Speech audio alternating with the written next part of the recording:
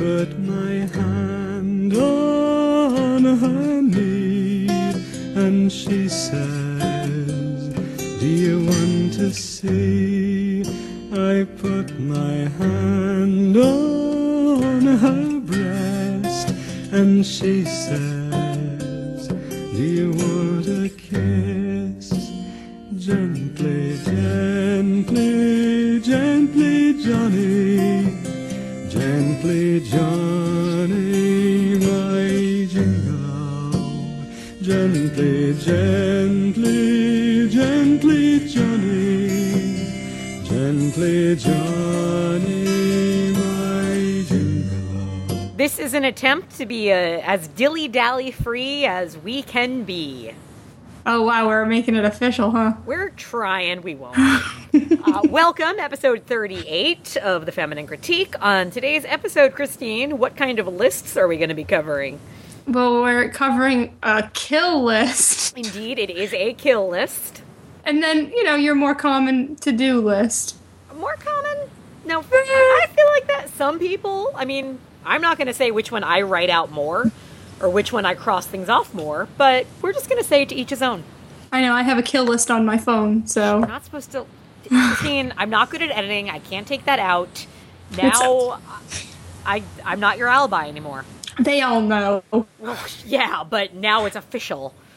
Anyway, before we get into these lists, let's quit this dilly-dallying and tell the fine people of the world what we've been watching lately. Do you want to go first, or do you want me to? I don't know. We're dilly-dallying. I don't know. Just asking. I have a very short list because, I feel like we just recorded. Also, I've been very lazy. Yeah, see, now, we did just record fairly recently for us. Yeah. But here's the thing. And I know you don't really watch much TV, but TV is done now, essentially, except for PLL. Uh-huh. So therefore, I didn't realize all the time that frees up in my morning, so I actually have a longer list than usual. Oh, that's awesome. I'm not bound by these crazy seasons, so I just watch the same amount of TV all the time. I've been watching PLL still, but I've been reading a lot. Books again. Oh, get the books. Do you want me to just bang through mine real quick? Go for it. Okay. Bang it.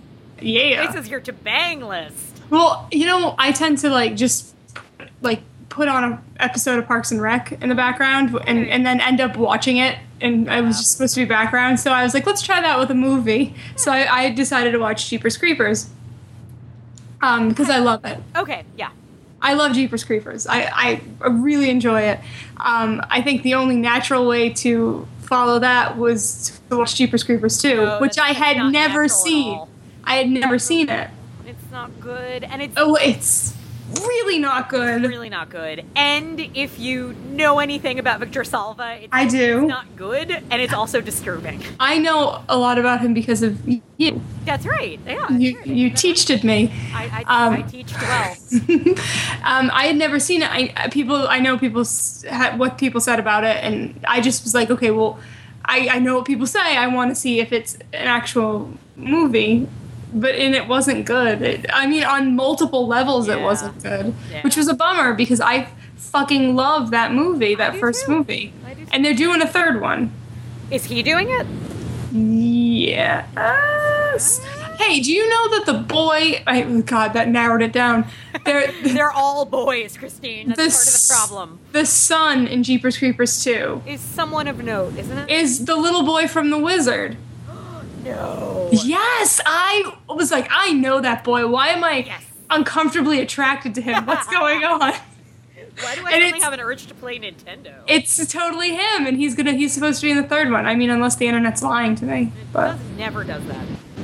So that was cool. I'm glad I saw it. I will never, ever, ever watch it again. Ever. Understood. I hear you.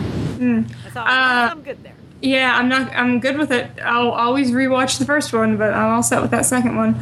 I've been meaning to watch this movie for a very, very long time. It came out in 2004, so it took me 10 years to see it.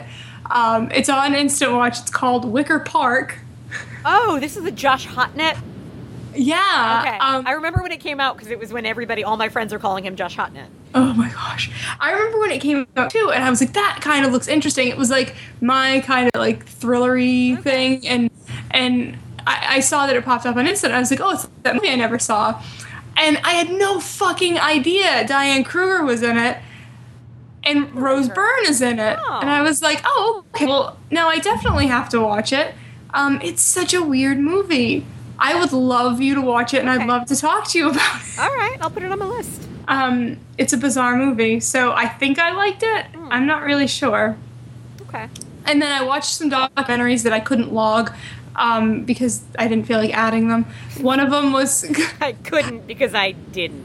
Email Order Bride, I think it's called. I've seen that on Instant. Yeah, I watched that. That was a good time.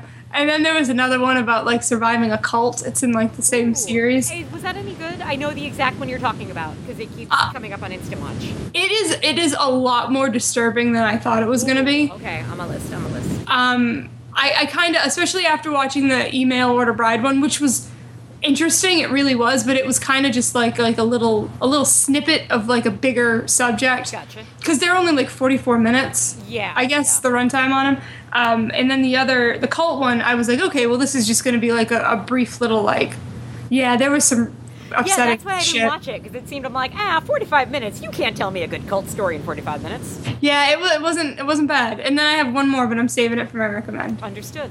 All right. Oh, okay. So it's me. It's you. All right. So on Instant Watch, I watched this. I remember.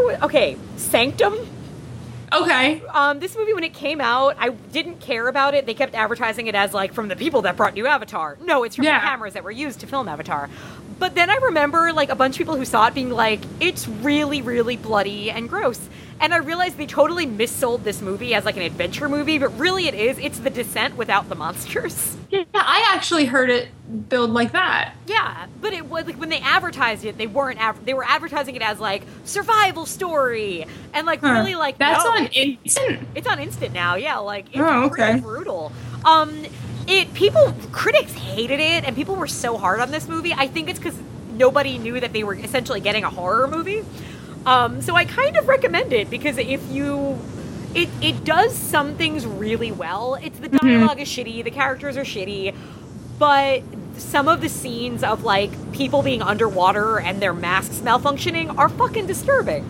Yeah. And I was surprised by how effective it was. I watched for our good friend Joe over at Dead to Rights, d2rights.blogspot.com, did a project on, he does a lot of Ed Wood movies, and he interviewed the director of this movie called I Woke Up Early the Day I Died. It is on YouTube in its entirety. It stars, the concept of the movie is, it's like the last one of Ed Wood's scripts that was never filmed. Mm-hmm. So this director filmed it essentially as written without dialogue, and cast, like, Christina Ricci, Tippi Hedren, Sandra Bernard, Jonathan Taylor Thomas, Tara Reid. Every single person in Hollywood is in this movie, and it stars Billy Zane. Oh, wow. Oh my god, it's crazy and weird. I still don't know what to make of it, but Joe did a really interesting write-up on it, and he interviewed the director, and it was really cool. So you should, first of all, go to his blog, d2rights.blogspot.com, and also just look it up on YouTube. It's Billy Zane, a lot of Billy Zane, so therefore, recommend from me. Yes. I'm curious how you feel about this one. I hadn't watched it since it came out in the theaters. 1990, I think, 6's Muppet Treasure Island. Oh, I haven't seen it since the first time I saw it. That's streaming now too, right? It's streaming. That's how we watched it. I enjoyed it. I remember having kind of unkind memories of it. And I don't remember why. I think it was just I had been so excited to go get to see a Muppet movie in the theaters. I was 14 at the time. And was kind of let down by, like, just not feeling like I was satisfied. But on rewatch, it's really fun. It's very funny. It doesn't have the heart of most Muppet movies, but it was a different age. Tim Curry is fabulous and wonderful, and he gets to sing, so it's good. There's some really funny stuff in it. I mean, it's not top-tier Muppets at all, but it's much better than some of what happened with the Muppets in the 90s, I think. Mm-hmm. I'll have to rewatch it. You should. I'm curious where you'll stand on it. I don't remember. Muppets in Space? Are you... I think there's funny moments in it, but I hate what they did with Miss Piggy in that movie so much that it tainted my entire movie. Overall, I'm not a huge fan of that one. Yeah, yeah.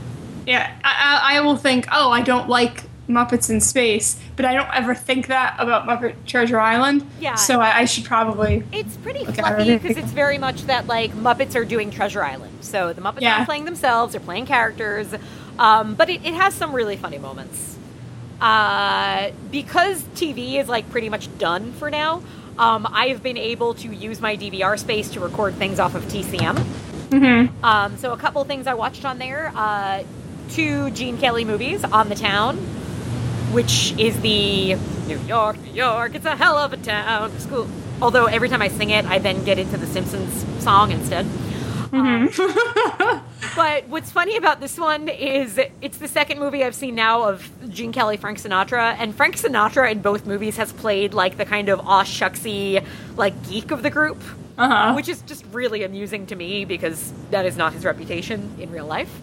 On the Town was fun. Really, it's, again, just only worth watching it to watch Gene Kelly dance and occasionally Frank Sinatra sing.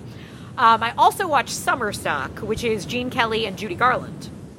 And that's the one that has Come On, Get Happy. Okay. Your troubles, come on, get happy. And similar thing where everything around the music is kind of give or take. But then Judy Garland and Gene Kelly are dancing together and my world is happy. So both were just enjoyable because I could really just keep my eyes on Gene Kelly all day because he doesn't, like, it's all one take. I didn't realize this until Brandon pointed it out. Like, he's dancing for like 5 minutes and he has a smile on his face and he's not out of breath, and then you realize, oh my god, the camera never cut. He was just doing that forever. Like, that's a special effect, people. And also, I watched on there Toys in the Attic, which is based on a Lillian Hillman play with Geraldine Page and Dean Martin. I'd read the play years ago. It was good and disturbing in its own little 60s way, I guess. 1974's Frightmare. Just a horror movie. I don't remember how I heard of it, but it was a long wait on Netflix, so I got the disc and was happy. It's kind of fun because it has a cannibal old woman. Okay, that's cool. So, I mean, that's always good for me, and she's British and kind of amusing. It was okay. It doesn't really have a cult following. I must have read about it somewhere that made me more excited to see it than it ultimately left me, but it was decent. Brandon and I watched, and this is on Instant Watch, The Fisher King. Never seen it. Oh, I'm so curious what you'd think of it. Really? Yes. It just never seemed like something I would be into. See, I really don't like, and this is where we lose a lot of listeners, I don't generally like Terry Gilliam. Yeah, I mean, yeah, I find his movies just chaotic and loud and annoying and unpleasant. This is one that I had never gotten to watch all the way through. I'd seen the first half hour of it for various moments, for various reasons. But watch this one. I feel like I should hold my thoughts on it because Brandon and I are going to review this one for Married with Clickers are doing like a summer hiatus. And so they had asked, like, if other people wanted to do episodes for them. So we're going to record, it will be Brandon's podcasting debut. We're going to record our discussion on this movie for them. Oh, how fun. So I'll just save my thoughts for there then. Yeah, So that's people, exciting. I'm looking forward to that. It. You have no idea. 3 more that I'll run through. TV movie from HBO from 1996 or so called Soul of the Game. This was also an excellent cast with nobody's name that I can remember now. But this is about basically integration of baseball, but it's not about Jackie Robinson. It's more about Satchel Paige and Josh Gibson, like the 2 other kind of superstars of the Negro Leagues that were not immediately brought into the major leagues. So Delroy Lindo plays Satchel Paige, and he's amazing. Michael T. Williamson plays, a.k.a. Bubba from Forrest Gump, is Josh Gibson, and Blair Underwood plays Jackie Robinson. And it was really enjoyable if, it's the kind of thing like, everybody knows about Jackie Robinson, but this movie was more about, like, really like the other guys and kind of what integration meant to other players and why Jackie Robinson was picked to be the first black player. So, I mean, it was really well made. Edward Herrmann's also in it. There's a lot of familiar faces that you'll recognize. And I think any baseball fan out there would really enjoy it. So it's not on Instant Watch, but it's a disc floating around, so you can find it. Because I'm me, I think I've told you, one of the things I really enjoy watching are those, like, really Christian movies. Yeah, I mean, I think you're alone. Right, no. There's an audience for these things, guys. So I watched on Instant a movie called Sarah's Choice. Sounds amazing. Christine, what do you think Sarah's Choice is? I don't know, between something and something else. I can't even imagine. Well, it's between having her great career that's just about to take off because she's so close to this promotion, right? Okay, what's her career? Advertising, maybe? Cool, good for her. She works in an office and her supervisors all, like, have strict haircuts and stuff. Okay. Her other choice is to have the baby. Huh. Christine, She can't do both. Well, obviously not. Because when it starts, the person whose job she would be taking if she gets the promotion is going on maternity leave. And it's a whole thing of how, like, when you go on maternity leave, of course, you never come back. But were you aware that if you have an abortion, like, somewhere in your 20s, you're going to die alone and unhappy? Yeah, I'm pretty sure that's established, right? If you ever have an abortion, you'll never find anyone after that. You will never have children after that. And you are doomed, because what happens is Sarah can't decide if she should have the abortion or not. So she's told that she's going to have visions, 3 visions. And she keeps seeing this old woman in the visions. And then finally, the 3rd vision, she finds out that old woman is her. And she's dying in a hospital alone. And it's all because she made that choice. What? Is it a supernatural movie? No, she just has visions. Oh, Like, she that's keeps weird. This Christmas card that's, like, of the manger, and she keeps ripping it up, but it keeps appearing. Huh. Because, Okay. Yeah. I mean, so the moral of the story, obviously, is if you don't want to die alone, don't have an abortion. Oh, God, this is what we're teaching people. Obviously. No, I just have the weirdest enjoyment of these movies. I can't explain it, but because they're so earnest that they can't even adequately give the other side. Like, they have a scene where she first goes to the doctor, and the doctor's trying to be, like, they have the doctor saying, like, okay, you're pregnant. Oh, I can tell from your reaction this wasn't expected. So let me ask you, do you know what it's like to raise a child alone? Do you know how much money it's going to cost you? Right now, your child isn't even a child. It's a wart. Why don't we just get the wart removed right now? Like, they can't even convincingly ever give the other viewpoint. They have to make the other viewpoint into this evil, awful, wrong choice no matter what. Oh, Jesus. And naturally, I find that amusing. And the last movie I watched is also on Instant, and essentially after I watched Kill List, and the next day I'm like, I'm really curious to see Ben Wheatley's other movies. Sightseers. I know you had, I think this is your Netflix recommend a few weeks ago. Yeah. I really liked it.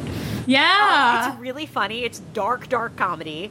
I loved the lead actress. I loved the character. I believed this character. It's a mean little movie. It's really visually very, very beautiful in a lot of ways. I'm typing because I'm asking you a question. I just want to make sure I ask you the right question. Ooh. Sorry, it's so rude. Tap.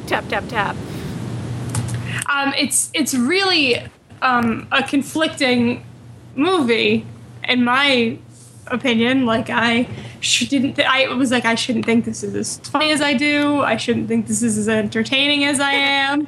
I shouldn't be as amused by all this. Well, and this is something related to Kill List. Ben Wheatley knows how to kill animals in movies. Oh my God. In a way where it never feels gratuitous because you don't see it. You know that these animals haven't really died. Yeah.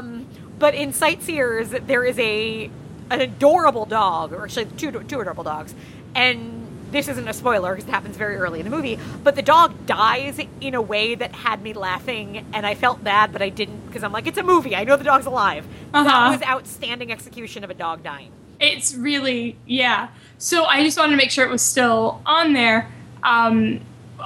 Streaming on Hulu. I don't think you have to have Hulu Plus, but have you watched Garth Marenghi's Dark Place?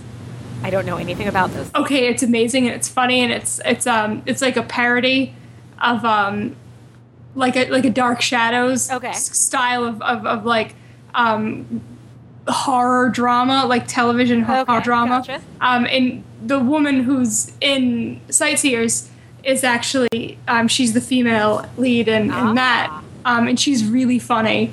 Yeah. She's really fantastic. She actually just popped up in an episode of Sherlock too in this last season. I really like her. It seemed like she's only done British things. So Yeah, so you should watch Dark Place if you can watch it on Hulu or find it however you need to find it. I really think you'd get a kick out of it because you kind of will understand what it's parodying and what it's riffing on. Gotcha. So yeah, that's my next recommendation for you. All right, I wrote it down after the cult documentary. So Yeah, well that's an easy watch. You'll just zip through that.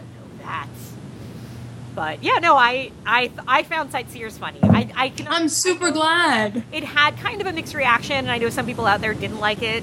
It's that kind of movie, and Kill List is going to be the same thing, I think, where you're going to have strong feelings one way or another, and I found Sightseers really enjoyable. Yeah. But all right, so on that note, why don't we take a very quick break? And we're going to come back. Which one do you want to talk about first, Kill List or the to-do list? Oh, I guess what tone do you want first? They're pretty opposite tones, you might. Really? I don't know what makes more sense. I guess do Kill List first, maybe. Okay, so we'll get the dark stuff out of the way, and then we'll talk about sex, baby.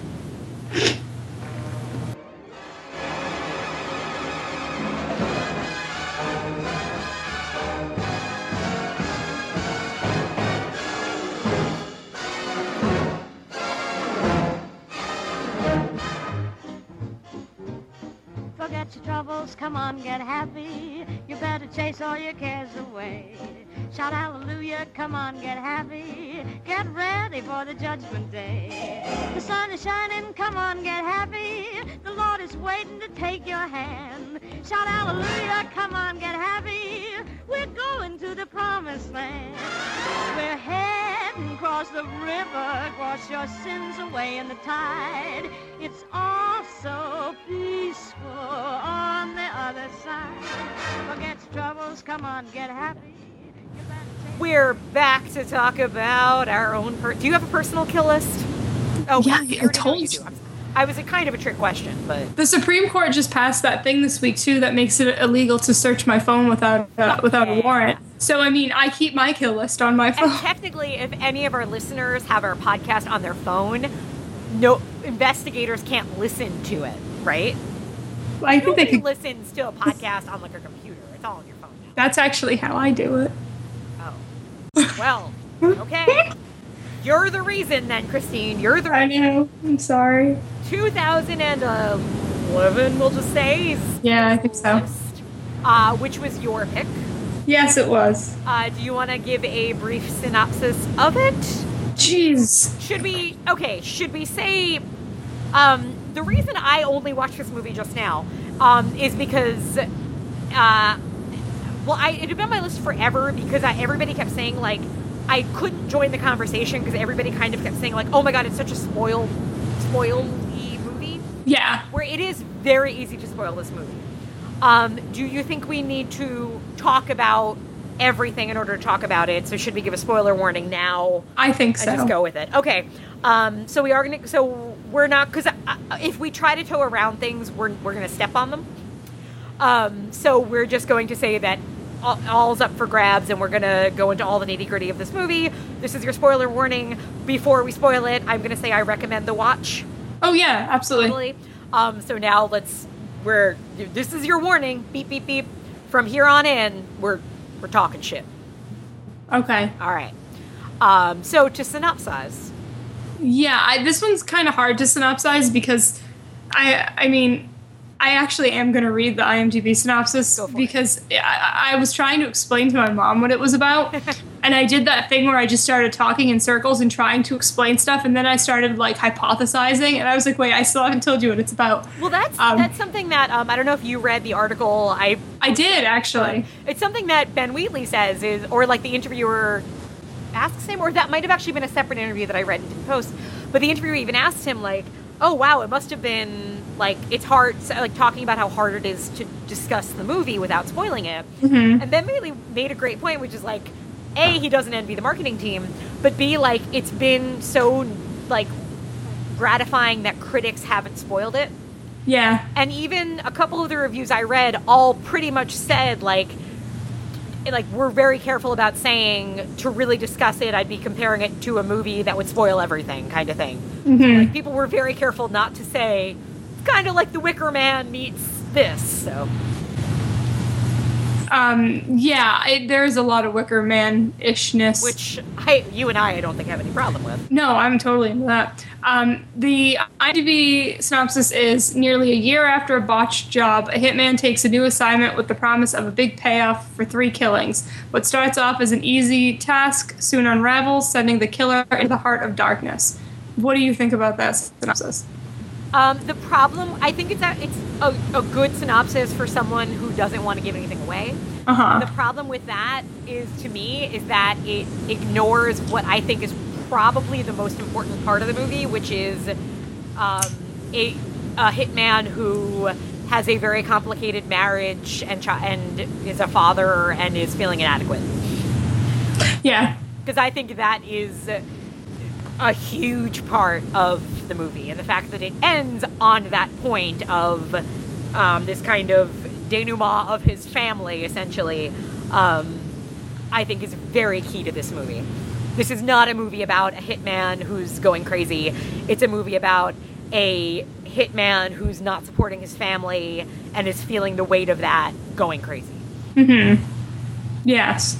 So I guess that answers one of my questions to you. So you think that he went crazy?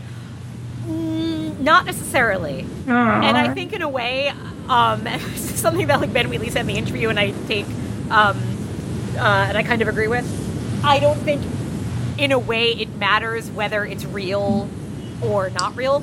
Mm-hmm. That's what I thought the first time I watched it.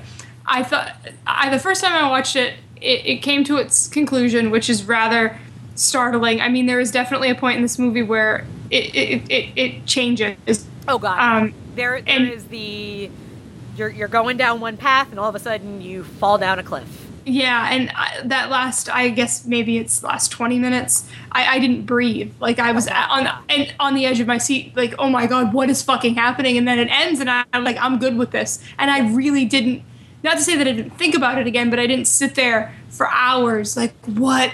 But this last time watching it, I was like, okay, what happened? What was this about? And I wouldn't let it go. And I really wish that I could have that first viewing experience back. Because I think he does mention in the interview that you post that if you view it a certain way, it can read rather unsatisfying. I think incomplete. There are so many ways to view it. And what I did, because I watched it, and I watched it on my TV, and I'm not going to lie, I'm a dumb American. I had no idea what they were saying for about the first 10 minutes. Oh, really? Yeah. It takes you a minute to fall into it. Yeah, and also, like, my air conditioning was on, my TV was on loud, but it was so, like, I couldn't get a grip on their enunciation. Yeah. And because it was, I have an older Blu-ray player, so I can't access subtitles on there for Netflix. Now, what I actually did was I finished the movie. The next day, going to work, I watched Sightseers going and coming home, and then I had, like, a half hour left on the bus, so I'm like, I kind of want to rewatch the first, like, 20 minutes again anyway. Mm-hmm. So I did that. I actually watched the first, like, really the opening dinner party with the subtitles on. And it wasn't that I really, like, because once I got into the movie, I understood everything they'd said.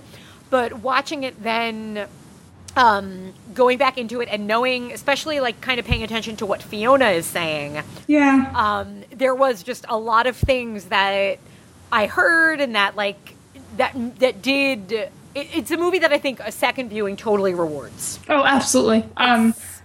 Yeah. And that opening, I mean, the beginning there's a lot of, like, really funny stuff in it too. Oh yeah, yeah. So I mean, it's good. I'm glad that you were able to kind of look at it again and get everything out of it, because it's really funny. It's very funny. There's so many like visual. What's the word I'm looking for? he has a lot of beats that he repeats throughout the film in different ways.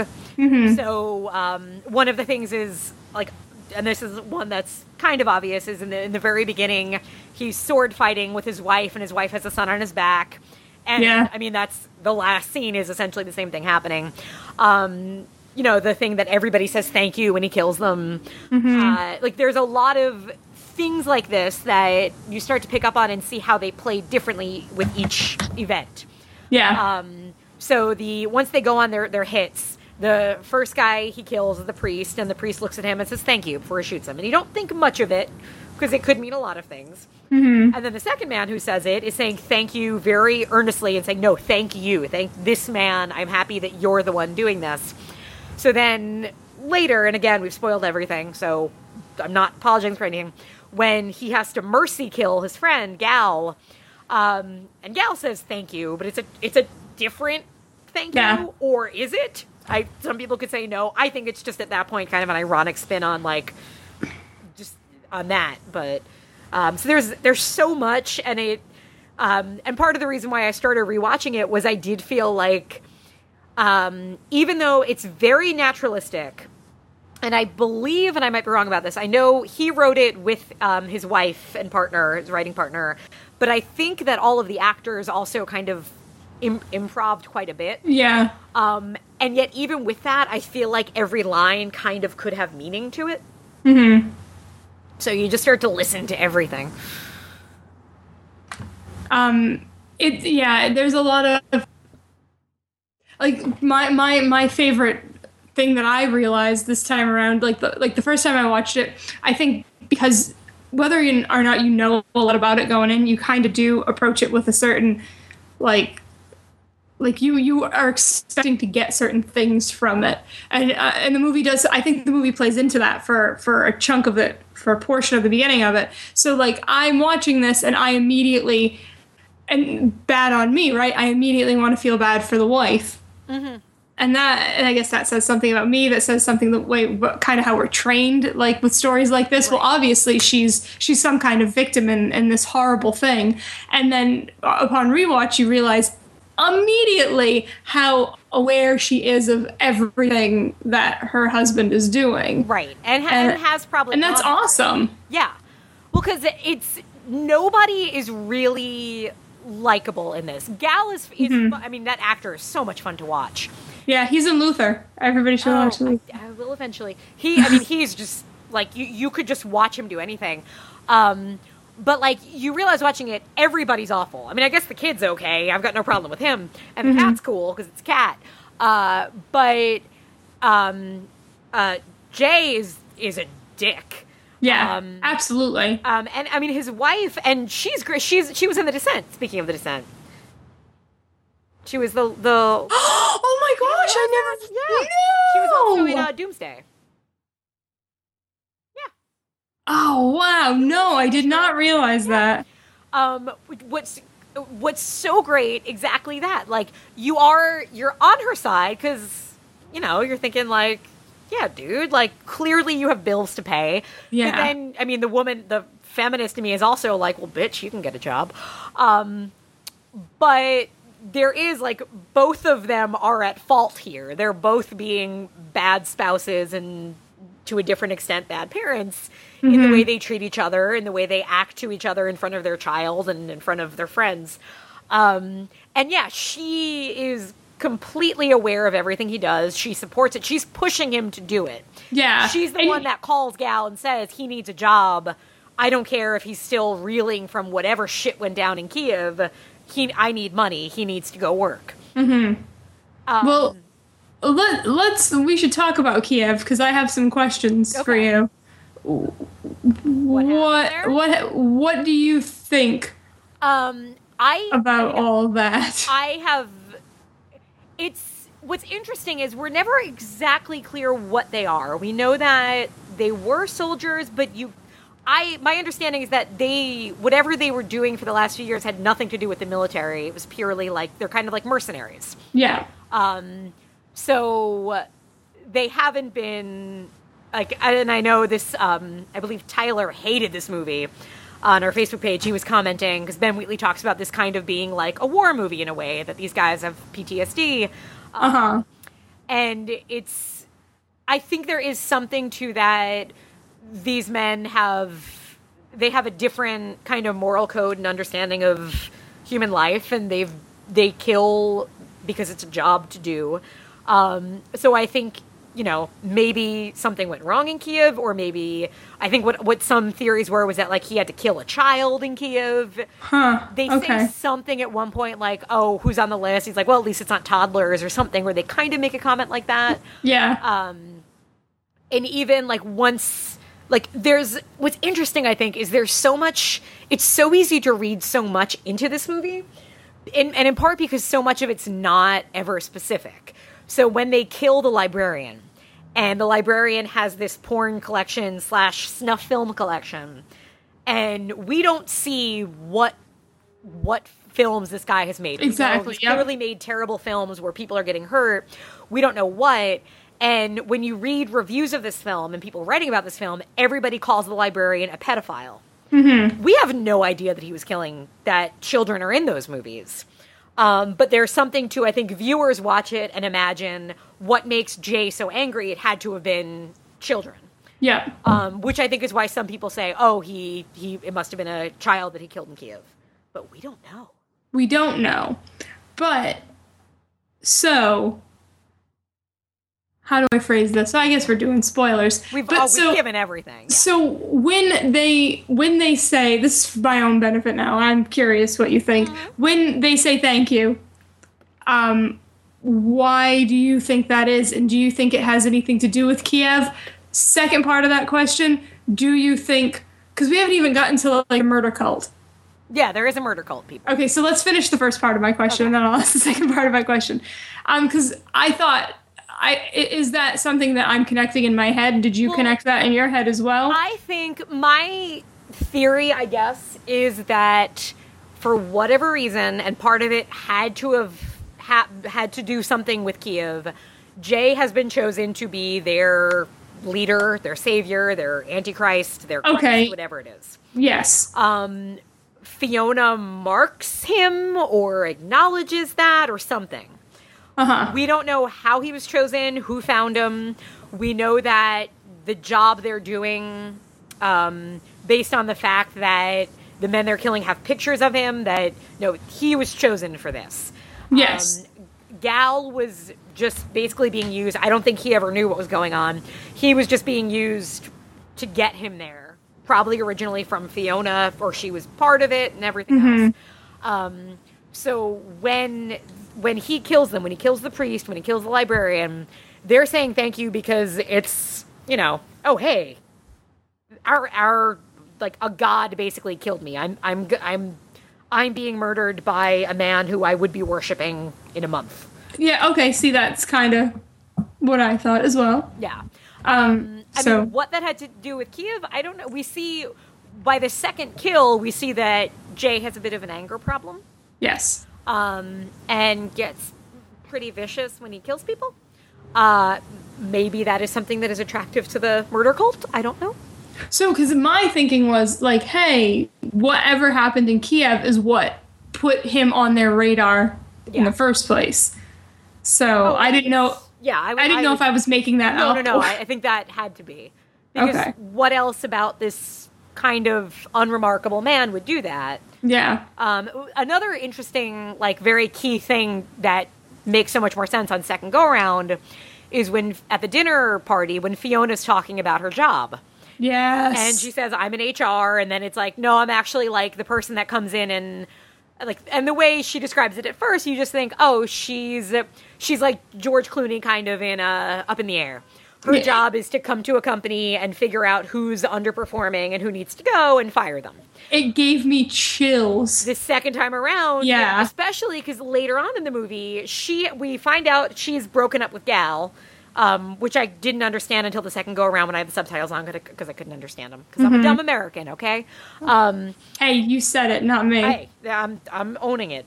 But you see her like later in the movie, her and Shell which is Jay's wife, have kind of become friends. Like, she's just hanging out at the house here and there.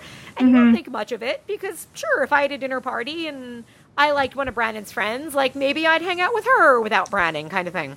Yeah. But then you realize, like, again, when you think back to what she said, and she is a member of this cult, her job is to come into a situation and find who doesn't belong there and who's holding the company back and get rid of them.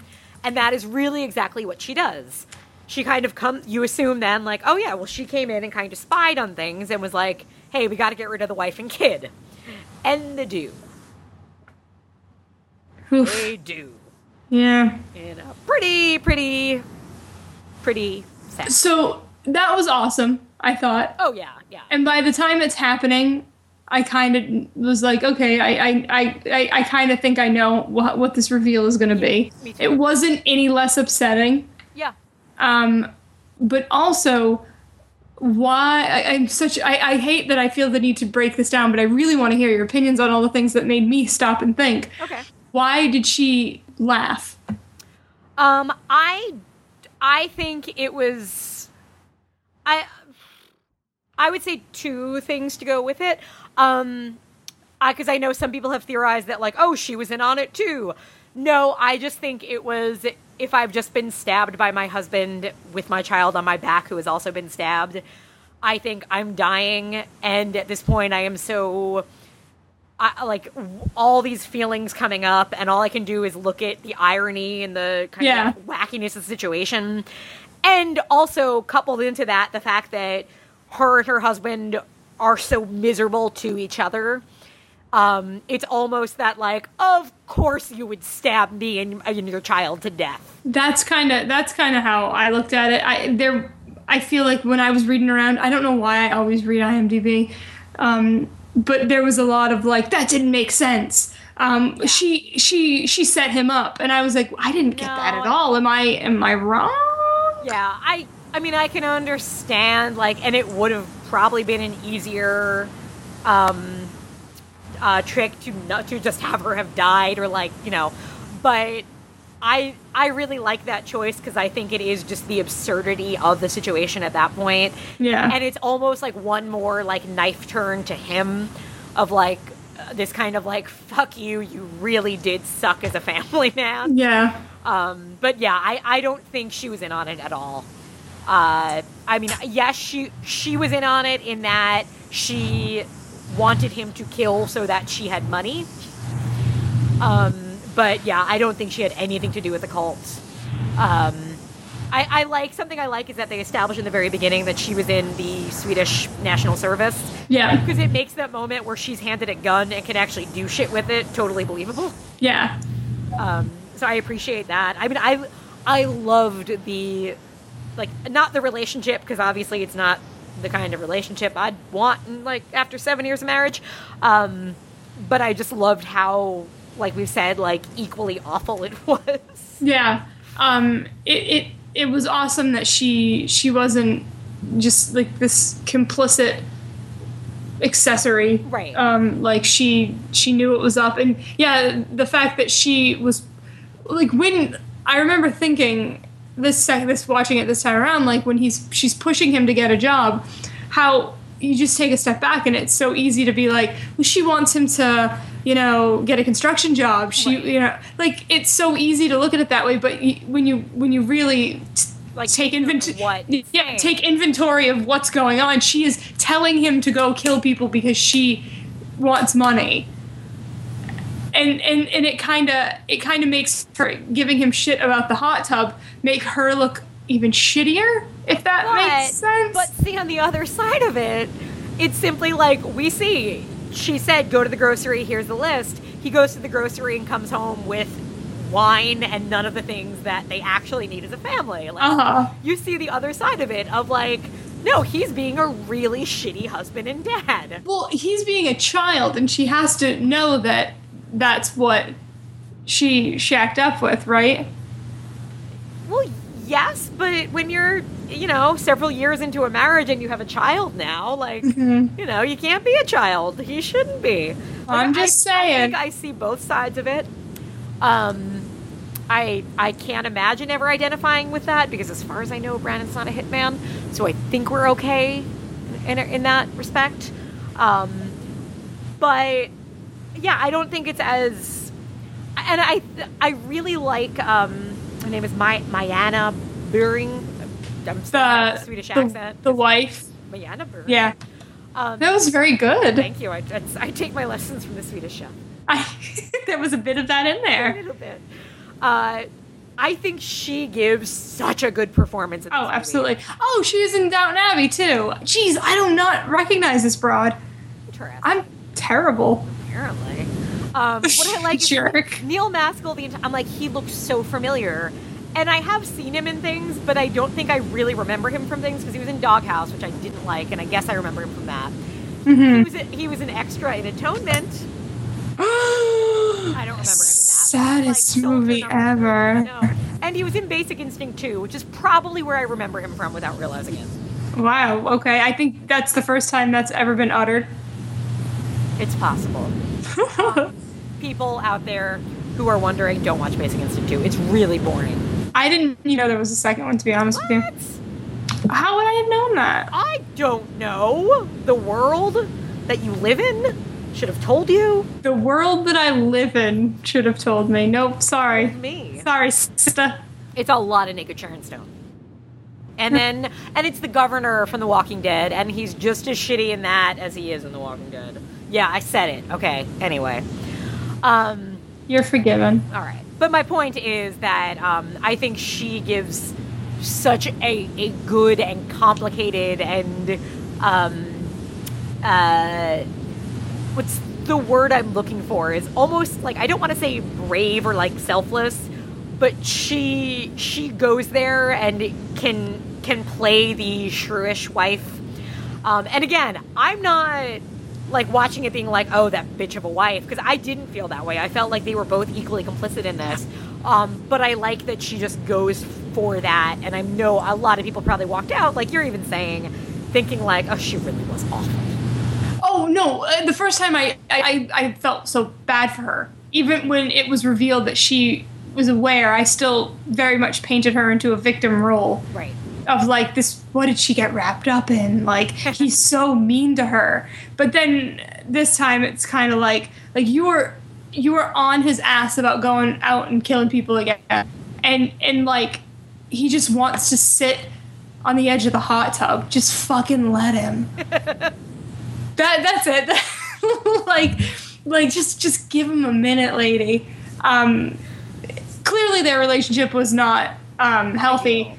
It was not very healthy, and it obviously was dysfunctional, but there was something symbiotic in it that really worked, and in its dysfunction, it was still quite lovely. And I feel bad thinking that, but it really worked well. Yeah, and it was very believable. And I mean, the acting all around, supposedly this was an 18-day shoot, which I just can't really believe, because it just seems too good to have been done so quickly. Yeah. But especially with things being improvised. Yeah. Although that was something that I'd also read, was that a lot of this was, and I think he said this in the interview, was that like everything was written for these actors. Like he knew doing this exactly who was doing what. And you do feel that just because, I mean, the three leads are so tight. And I love too that Gal and Shell have like a really believable energy between them. Yeah, I like that a lot, like, too. I just totally... there was never any kind of... Like, I think another kind of movie could have very easily made you wonder if, like, oh, were they a couple at one point or something? But, like, no, just clearly Shell and Jay have a troubled marriage. Shell has known Jay probably as long as she's known her husband, so there's that closeness there. That was just, like, a touch that was just done so believably. And I don't know exactly what it was, if it was just the actors or what... But there was something about that just really, I think, overall strengthened the movie. I agree. Yeah. In a way, this movie, like, thinking about it, when I was, like, going back through it, I'm like, you know what? The feeling I have about this movie is similar to how I felt about Pontypool. Where I really don't know what the fuck happened. Correct.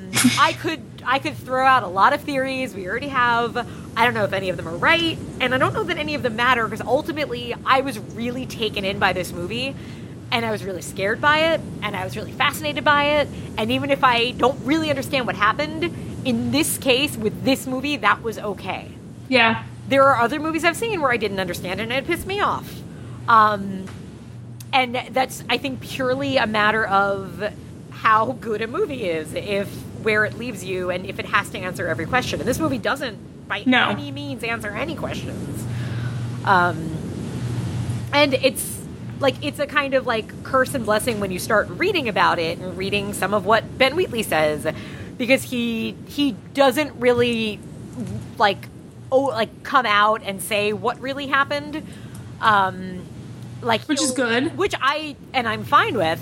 And then he'll throw out some things. And I think this, again, I don't know if you were following the thread, because it was interesting to see, because I don't know many people, and again, I haven't talked about this movie with anyone because I only watched it last night. But I didn't know anybody that really didn't like this movie. And then Tyler on our Facebook page was giving a lot of reasons why he didn't like it. Yeah. And it was really interesting to hear that viewpoint, and I can totally understand it. And it's the same. Did you see a Serbian film? No, I didn't. I've read quite a lot about it. Yeah. I don't know if I ever want to watch it. It would make, in a way, the perfect companion to this movie. Mm-hmm. And I won't really say why, because it would be kind of a spoiler to that movie. But it. Yeah, I figured that there was a reason why you were bringing it up. Yeah, it certainly follows certain themes and everything. But another thing about that movie is it does the whole, we're making a statement and parable about, about politics and about life, but we're doing it in this really grisly, brutal way. Mm-hmm. And that's and I kind of got some of these things from Kill List of okay, yeah, this is also about the recession. And in the movie they actually do talk about it. And it does. I think it is a reaction to that. But I think you could also throw out a lot of other things, and then you could say, oh, that's bullshit. It's about PTSD. No, it's bullshit. It's not about PTSD. It's one of those, I think you can take it or not take it.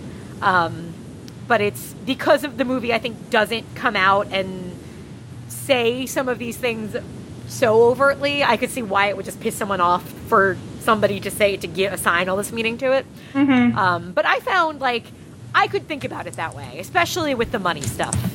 Yeah. Because these people aren't poor. They're not, blue-collar working class. Their trouble is they're trying to pay mortgage on a beautiful house, and they can't get their hot tub fixed. And yes, they have those same things. And that really colors the way you read the interactions about getting a job and working and stuff. And there is something to say of, okay, being white-collar and suddenly losing your job and income, it will never be the same as, eking by every day and then suddenly losing everything. You're not homeless, but, and it doesn't make it any oh, I sympathize with these people because of this.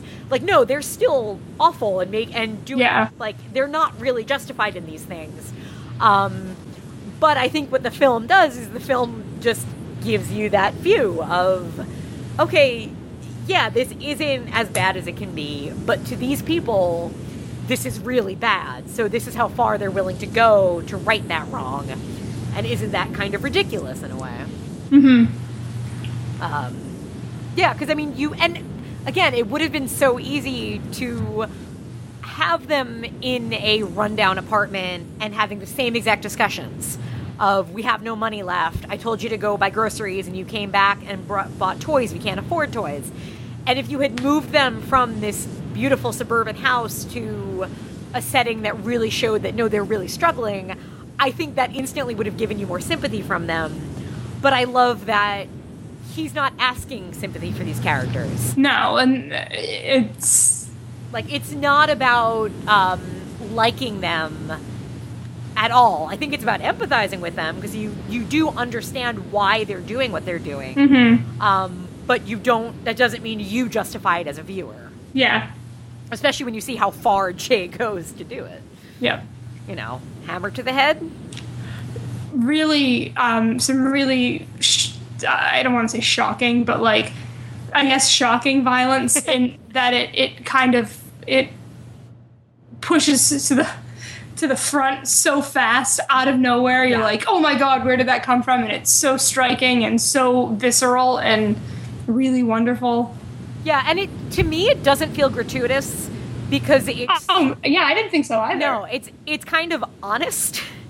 And granted, I have never hit a man in the hammer with a head, so I don't really know that his scalp like peels off that way. I can't say for sure. But again, it takes that. It's when you're, and I mean, I kind of think a Serbian film does this too, where you're watching a horror movie, but you're like, and I mean, we all watch, like you and I both watch a lot of horror movies, and we watch them for different reasons, and audiences watch them for different reasons. And it's that thing of like, you could see Michael Myers waving a knife and stabbing someone, and there's something like exciting about it. But then when you see what it actually does, it's really horrifying. And it's kind of what Kill List does, where at first you're kind of like, yeah, kill him. Oh God. Oh. Like when it shows you the reality of the violence, I guess, it's really, really disconcerting. And again, it's fitting with, maybe I'm not rooting for this guy. I don't want him to do these things. I'm really glad you liked it. I did, yeah. And again, it had been on my list forever, but I just never had the time to sit down and watch it all the way through. And I'm glad you finally, got me on that goat to do it. Yeah. It's I can understand anybody not liking this movie, but I was taken, and part of it too is, and this is something that The Wicker Man does too, actually, is I love a movie that can really surprise me. Yeah. And this movie does. You're an hour, 10 minutes into it, all of a sudden it goes somewhere and becomes something totally different. And it's jarring and scary, but it's not like you didn't see it. You didn't really see it coming. It's not that suddenly it's a different movie in a kind of cheating way. Yeah. It goes a direction that's so just different. And it's rare that a movie can really do that for me. And it does remind me of the first time I watched The Wicker Man and knew nothing about it. It's one of still my favorite, like, first-time viewings of any movie ever, was because I had no idea what was happening. And so I remember being so tense in the movie where you first think they decapitate someone in The Wicker Man. You know the scene I'm talking about? Yep. Where they're doing the parade and at that point I was so on edge because I had no idea where the movie was going that I remember gasping, and it was nothing. And then it goes, and then when they finally bring out, like, the big finale, it was just that, like, that exciting feeling I have as a genre movie fan. And I kind of got that with this, where as soon as, like, people started walking with torches, I was like, oh, this is not good. This is not good. This is not good. And then it just goes, and then they're just naked and running at them, and I'm like, oh, fuck. It's creepy. That final section is really upsetting. I don't know why. There's something about the way it's lit and the bright bursts it's of so dark light. Yeah. You get, like, at that point, because the movie's been building to dread at this point. Yeah. Like, I mean, you've had enough violence in the movie that you know it's not going to be afraid to do anything. And then that moment, it is pitch black with just a little bit of light, and then there's more light, and then there's more light, and you realize how many of these people there are. I am a sucker. There's certain things that always unnerve me. One of them is, like, children singing in choir voices always gets me. Another thing is people with, like, nature-made masks. Yeah. Always freaks me the fuck out. It's pretty not great in this one, too. You get a bunch of people, all of them are masked with, like, wicker stuff, and it's just the kind of stuff that always makes me super nervous watching. I think I was probably killed by a wicker cult in a past life. Oh, man, I hope not. Yeah. Maybe you just sat on too many wicker chairs. Ooh, I didn't think about that.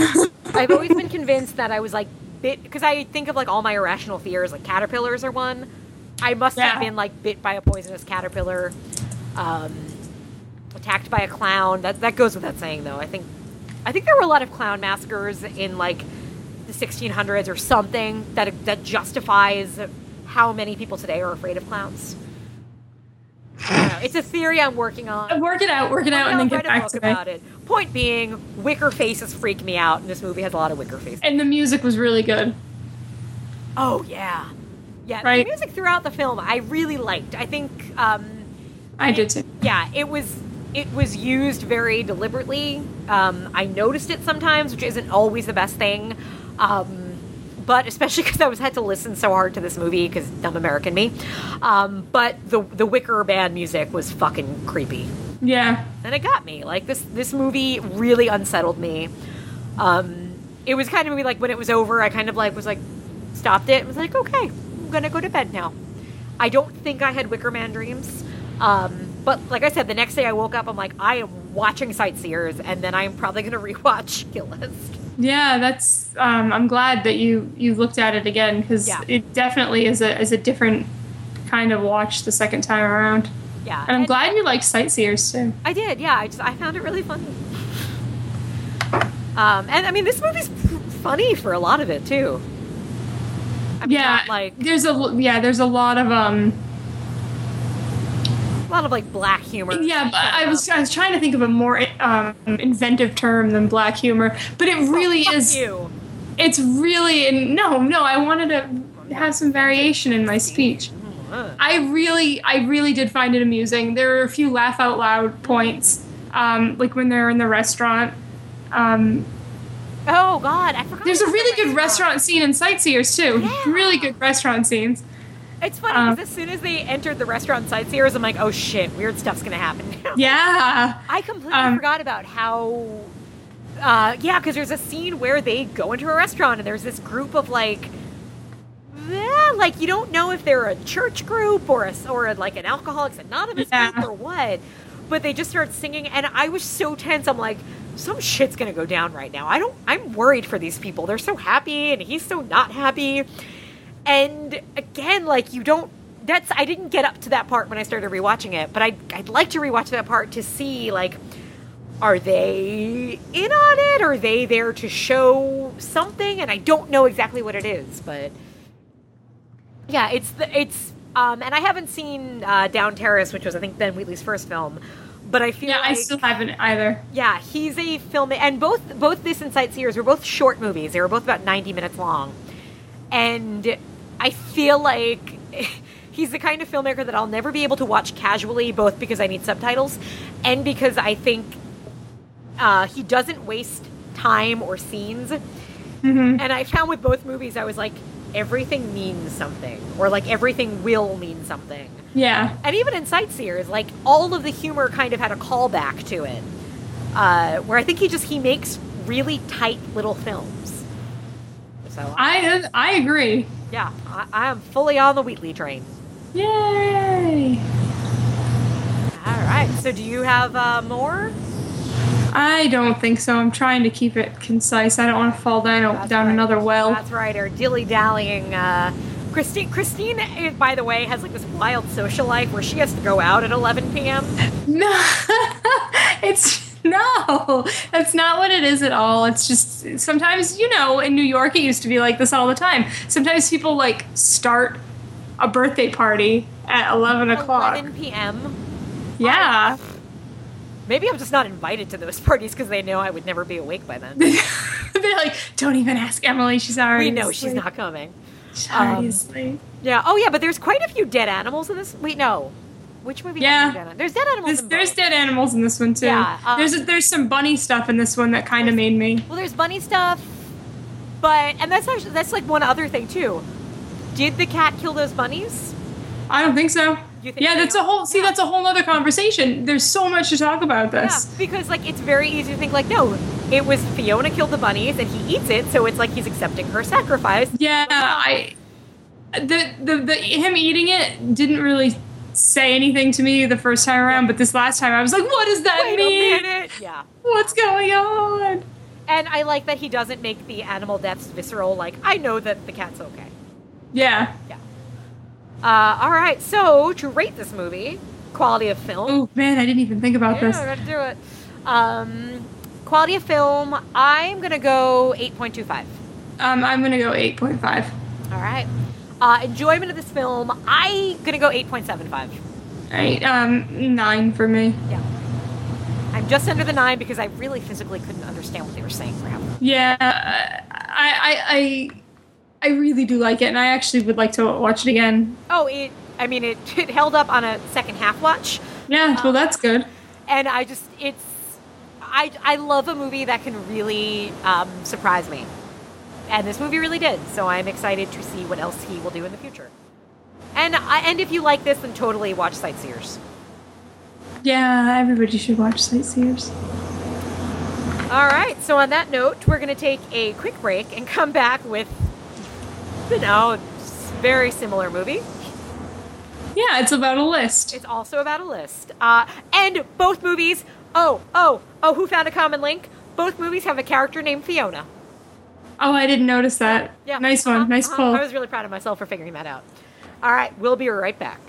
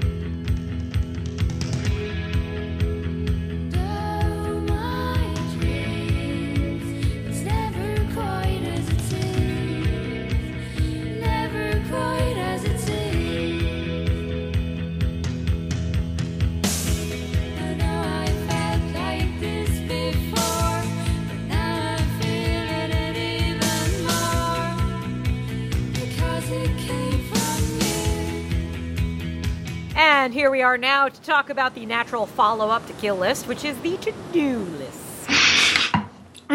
Water almost came out my nose when you said that. Now, this was actually recommended by Erica. Yes. Had you seen it before? Yes, I saw it in the theater. Well, aren't you fancy with your social life? I was really excited for it. I thought it looked good. I remember when it came out, didn't really pay attention because I rarely watch like new comedies. I catch them if they're on Instant Watch and people tell me to. Yeah. But this one was intriguing to me purely because I like Aubrey Plaza, and it was written and directed by a woman, which Yes. for comedy is not that common. Mm-hmm. And this is that writer-director's name is Maggie Carey. This was, I think, her first like full-length film. Seems like she's done a lot of different like TV stuff and short stuff. Yeah, there's a not a documentary, I don't know why I chose that word. There's a movie. Her first credit, I don't know if you saw it, called Lady Porn. No. It is a documentary. It's listed as a documentary, that's why I guess I said that. I want to watch the hell out of this. It's 47 minutes. Somebody needs to get this into my hand because I can't find it. Based on this movie, I'd be very intrigued to watch a movie she directed called Lady Porn. Lady Porn follows the journey of two female students trying to produce a porno for women. I want to fucking watch this. Yeah. So, yes. Yeah. Give it to me. But yeah, super good. Yeah. Exciting. It makes perfect sense that the person that wrote this would also have written something like that. Because this movie is very much about a young woman trying to kind of understand and experience sexuality. Yes. Plain and simple. Quick synopsis would be, I guess, Aubrey Plaza plays... how do I do this? I watched this movie 5 hours ago and I can't remember her character's name. Brandy, thank you. No problem. Brandy, now this actually starts very similar to a little movie we covered recently called Crossroads. Mm-hmm. Brandy is the valedictorian and her lab partner wants to have sex with her eventually. Mm-hmm. Not quite as much. But so Brandy is your kind of like very, I won't say uptight. It's not that she's uptight. It's just that she's overachiever and kind of needs to be in control of things. Yep. and has a realization right after graduating that she wants to have sex by the end of the summer. She wants to lose her virginity. But before she does that, she makes a list based on things she hears, things her friends say, of all the other things she wants to do before that to warm up to sex, which she plans to have with Rusty Waters, the hot lifeguard.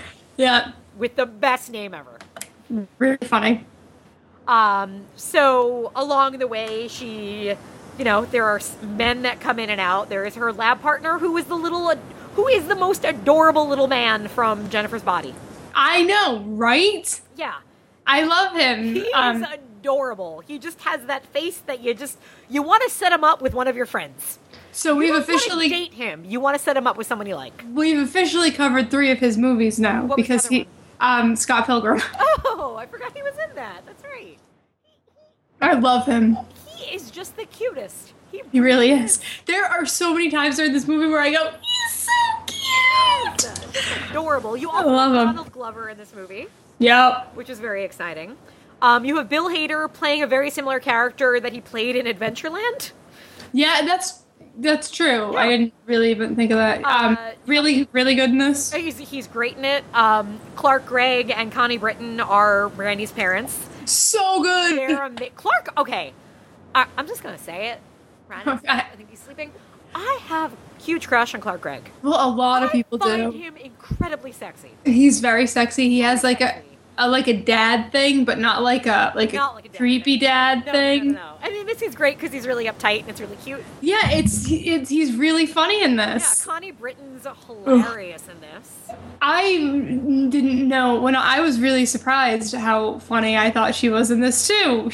Her delivery's like really spot on. I've seen her do a lot. I mean, she's great. I like her on Friday Night Lights. I thought she was the best thing in the first season of American Horror Story. She's really good. But I've never seen her really do comedy, and she has such good timing. She really does. Like really good deadpan Yep. too. Like Yep. and there were a few points in it where she said something and I laughed and I was like, wait, was that a joke? You know, it was a joke. I would say, because I laughed a bit in this movie, I chuckled a bit, and I think if I had to, like, really look at, oh, God, Mookie's knocking things over.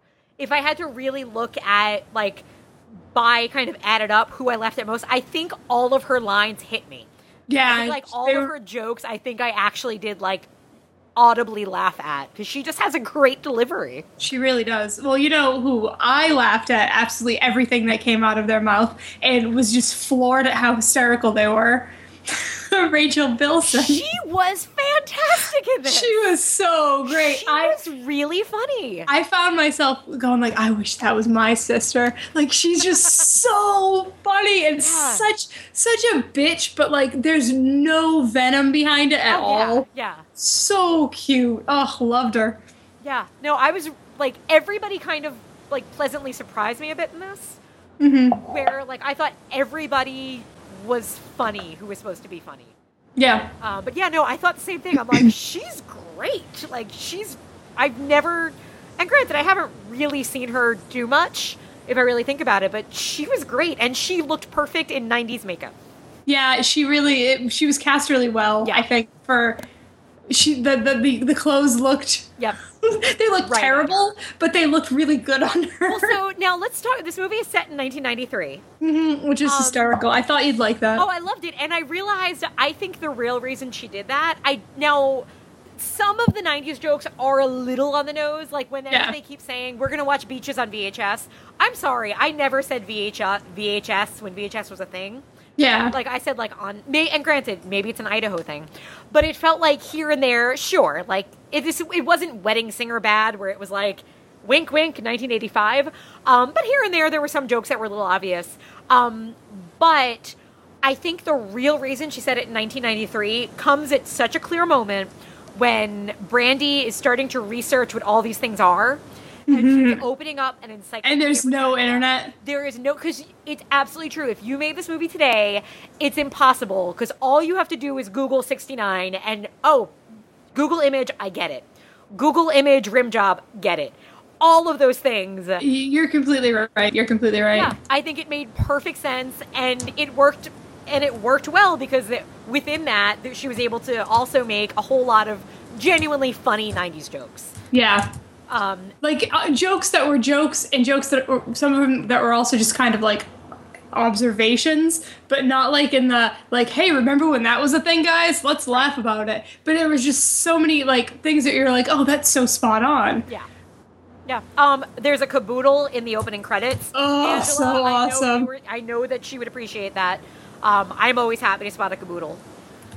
I mean, the fashion is perfect because it's not overly done. It's not like people walking around wearing like, I don't know what the band of the 90s would be, wearing like Right Said Fred shirts. It's just that, you know, the guys are wearing the button-up satin, the Sanders shirts, if you will. So that was exciting.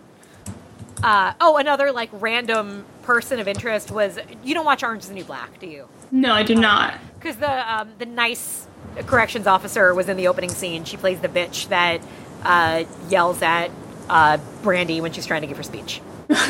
So again, tie into Crossroads, Brandy doesn't get to give her speech, just like we didn't hear. I know, so upsetting. It's seriously a lot of spiritual understandings here. Let's see. Sorry, there's a skort joke. Because remember skorts? I do remember. I never wore skorts. They're really unflattering. But yeah, who thought that was a good idea? Really unflattering. Really unflattering. Even if you have great legs, they make you just look wide. And like the waist always sat in a weird spot. And they were supposed to be like comfortable, but they really weren't because the shorts were never low enough. It's like shorts are more comfortable than a skirt just because then you don't have to worry about your thighs rubbing together. Yeah. Right, ladies? We all know what we're saying. I know.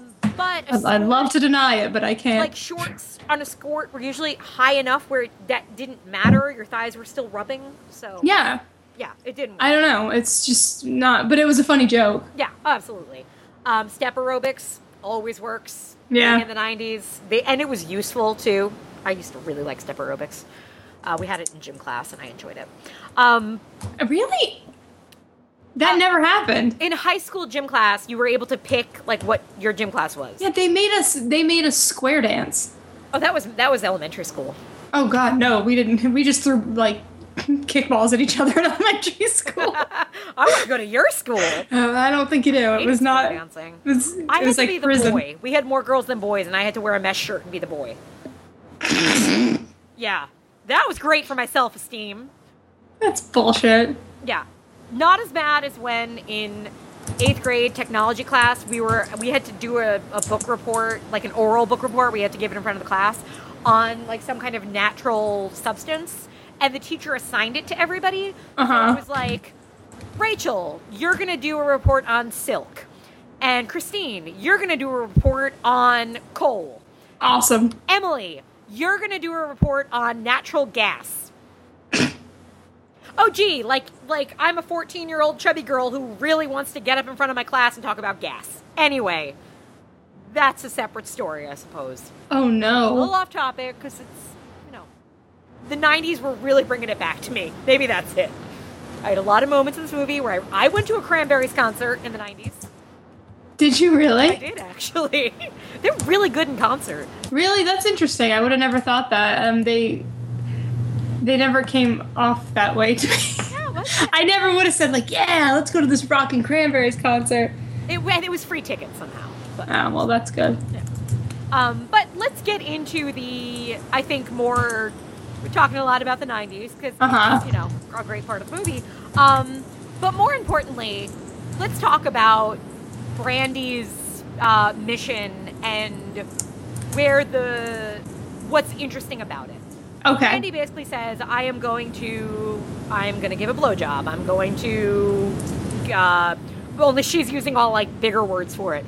But she basically wants to run through all of these sex things and then have sex. Yes. She's doing it very matter-of-factly, without really much emotion to it.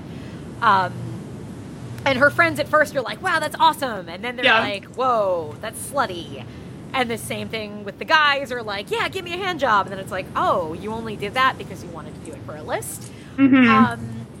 And Brandy So I'm just gonna say, I loved that where this movie ended, and the fact that it didn't wimp out on that. Like the sex stuff? Yes. Okay. It wasn't that, like, there was no I feel like a lot of movies would have done the same exact thing, but then they would have gotten to a point where she realizes, oh, I really do love Cameron. Oh, I shouldn't have sex with Rusty. Yeah. Oh, sex means so much more. But instead it ends with, and this is my favorite aspect of this movie, is sometimes sex is really important and sometimes it's not. Yeah. And that's awesome. That's a really awesome message. It is the message, and she even and she kind of sums it up right after, spoiler alert, she has sex. Uh-huh. Of like, wow, before you have sex, it's kind of everything. Yes. Like, because you're, like, it's exciting and it's scary and you think that it's this giant life-changing experience, and then you have it, and it can be good, it can be bad, and it's a moment, but then it's not. Then you're like, okay, it's not nearly as life-changing as I thought it was. And okay, now I know what it is, and now I can have it when I want to and everything else. Mm-hmm. And it's, like, so refreshing to see a movie where a woman can say that. Yeah. And I think ultimately the movie doesn't judge her for it. You know, after all this stuff happens with guys, she's like, I have to go apologize to my friends because I did fuck them over. Mm-hmm. And, like, she's still not apologizing. Like, she still's not like, oh, yeah, I was wrong. It's just like, oh, no, I'm sorry I hurt our friendship. Let's be friends. And, yeah, no, by the way, I had sex with this guy. Like, it was, like, I don't know, it was really refreshing to me because I worried at quite a point in the film. I'm like, okay, this is fun, but I bet I can see where it's going to end. Just because I'm so used to movies doing that. Yeah, it definitely went in directions that I didn't expect. Like, I really like, honestly, my favorite part is her sister, the Rachel Wilson character. I really like that, so she's saddled herself with this dude named Chip. Who is on the Mini Project, is really funny. Yeah, I know I recognized him. I haven't really seen anything he's in, but I've seen enough, like, promos for that show to have recognized him. So she saddles herself with this dude, and, like, he goes on tour. He goes to follow Fish on tour. Oh, and, my God, one of my best friends did that after college. Well, you know, whatever works, right? Yeah. So she, it's kind of a little bit of her story too. She learns from Brandy, and she teaches Brandy stuff, and, like, she ends up having sex, spoiler alert, with the Bill Hader character, which he's great too. And that's, again, they don't end up together. Nope. And she's not like, why did I do that? Nope. And he's not like, but I love you now. They don't. It's just, she's like, all right, well, you know, you find out she took Brandy's advice, and, like, a woman needs a man. You always need a man. Yeah, exactly. So that's awesome. Yeah, absolutely. There's no like, forced coupling, which you always have in movies, and this is a separate topic, but I think it feeds into it. I watched Sex and the City back in the day, and I really liked the first 4 seasons. And then the 5th season came along, and it started getting kind of heavy. And then it ended. And the 6th season, I thought, was the most offensive. I thought it turned around so much of what it did for women. Because I think, as much as people can complain about the show, Sex and the City got women to talk about sex. I agree with you. And even, like, in this movie, there was that great moment where the girls are talking about masturbating, and they're like, oh, no, I never do it. Yeah. Which is so what you said when you were 18. It's really nobody funny. Masturbated when they're 18 if you're a chick. Apparently the same is true with dudes. Oh, no, I thought dudes always talked. Well, I don't know. I've actually heard 2, this is so funny, it came up recently, with just a dude that, like, somebody I work with, and, like, no, you didn't admit that when you were younger. Yeah. People thought it was gay. Wow. I was like, what? That's an actual thing? Yeah, I thought that was all they talked about. Yeah, I don't know. Maybe, hey, let us know on the Facebook page. But I guess maybe, like, an 18-year-old wouldn't think that, but maybe, like, a 14-year-old would. Right. I mean, I remember being in college, though, and the question came up, and all of the girls were like, no, we don't do it. Yeah. Oh no. Couldn't admit it. But like point being, like Sex and the City did get like made women unafraid to say these things. Yeah. For years they were told they weren't supposed to talk about. But then the show ended, and the last episode, which is one of awful in so many ways. I don't know if I ever saw the end of it. I kept up with it for a while when it was on. The but last half of the last season basically realized, okay, we're ending the show. Everybody has to have a happy ending, which means everybody has to end up with somebody. yeah, okay. This was a show about dating and being single and loving and losing and all of that shit. And the episode ended with Charlotte, who was already married. Okay, that's fine. Miranda was already married. Sure, that's fine. Samantha, whose whole mantra on the entire show had been, I have fun, I don't get committed, I'm happy being me, ending in a relationship. And Carrie, the show manipulated things so much so that she ended up with this character who had been awful to her for 6 years.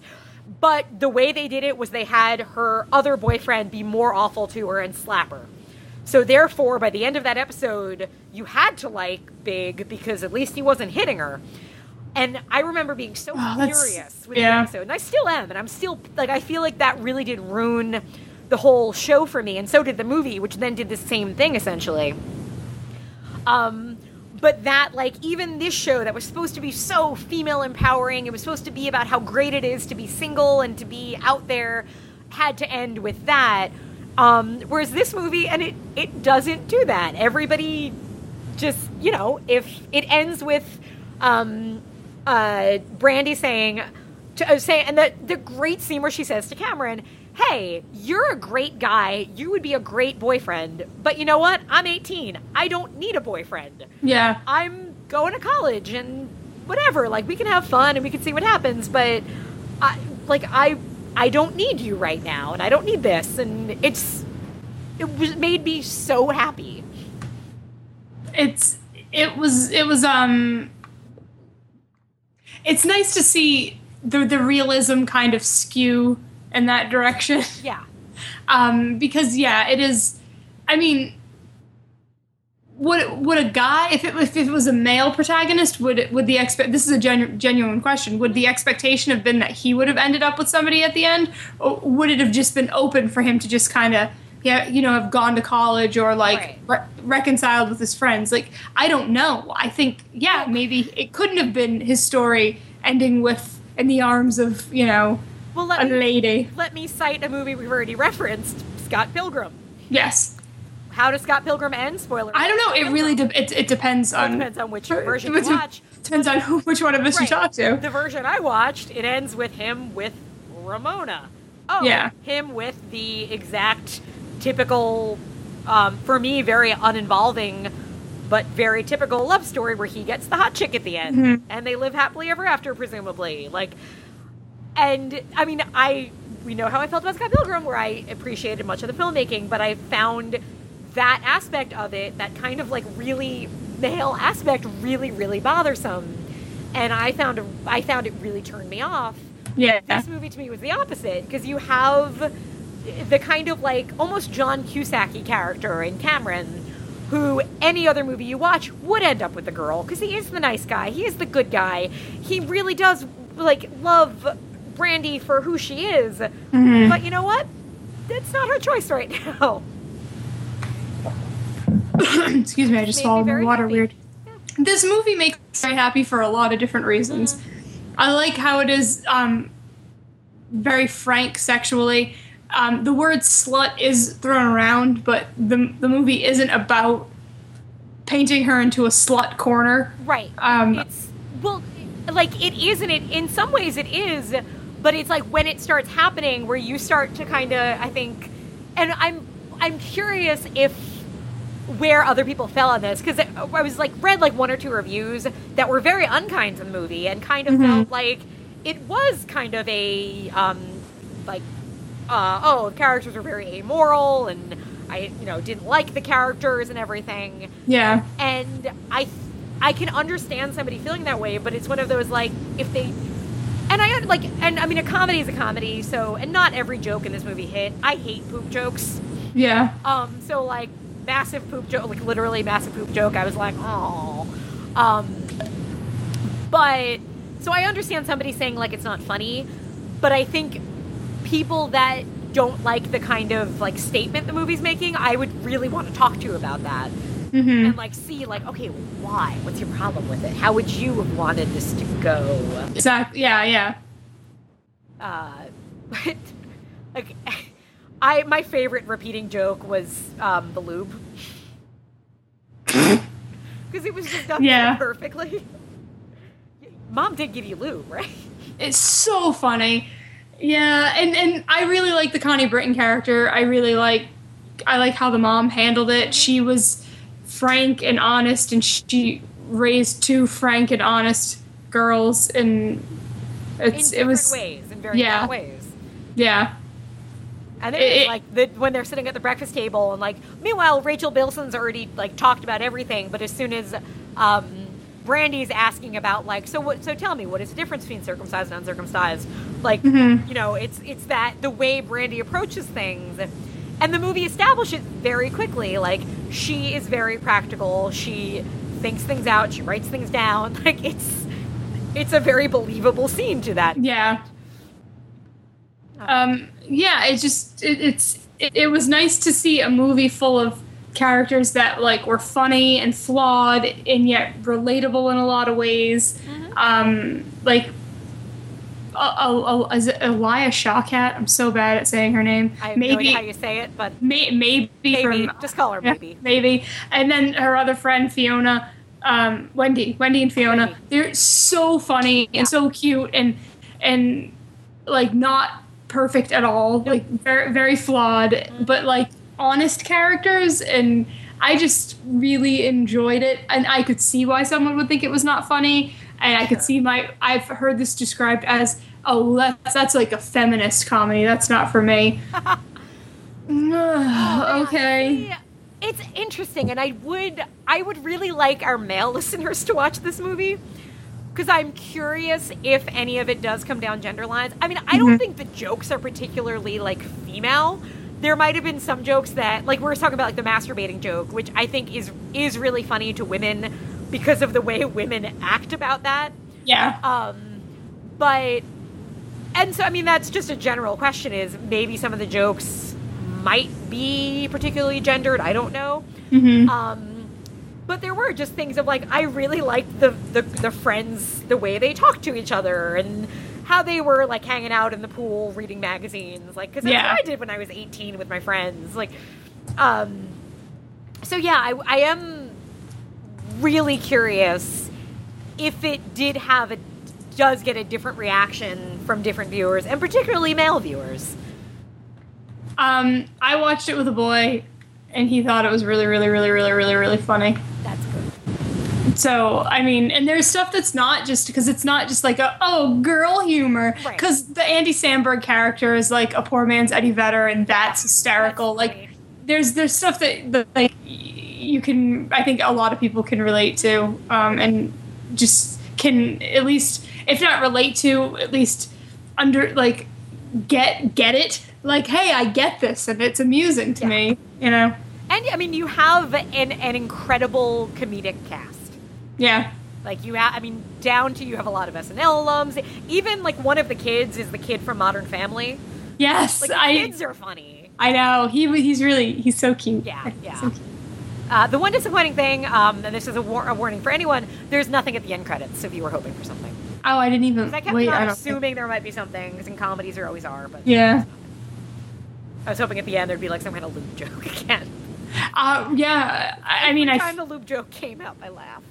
Yeah, because it was funny. I feel like I'm not doing it enough credit. Like, it was really funny. Well, I mean... And it was really, like genuine, and it was nice to see women talking. And I don't want to sound like that, but, I mean, it's... When I see movies with long scenes of dialogue of women talking about anything, really, I'm like, wow, this is really cool. Especially when they're like believable, well-crafted, interesting characters. I'm like, this is awesome. Well, I like this a lot. It's similar to what we said about Black Rock.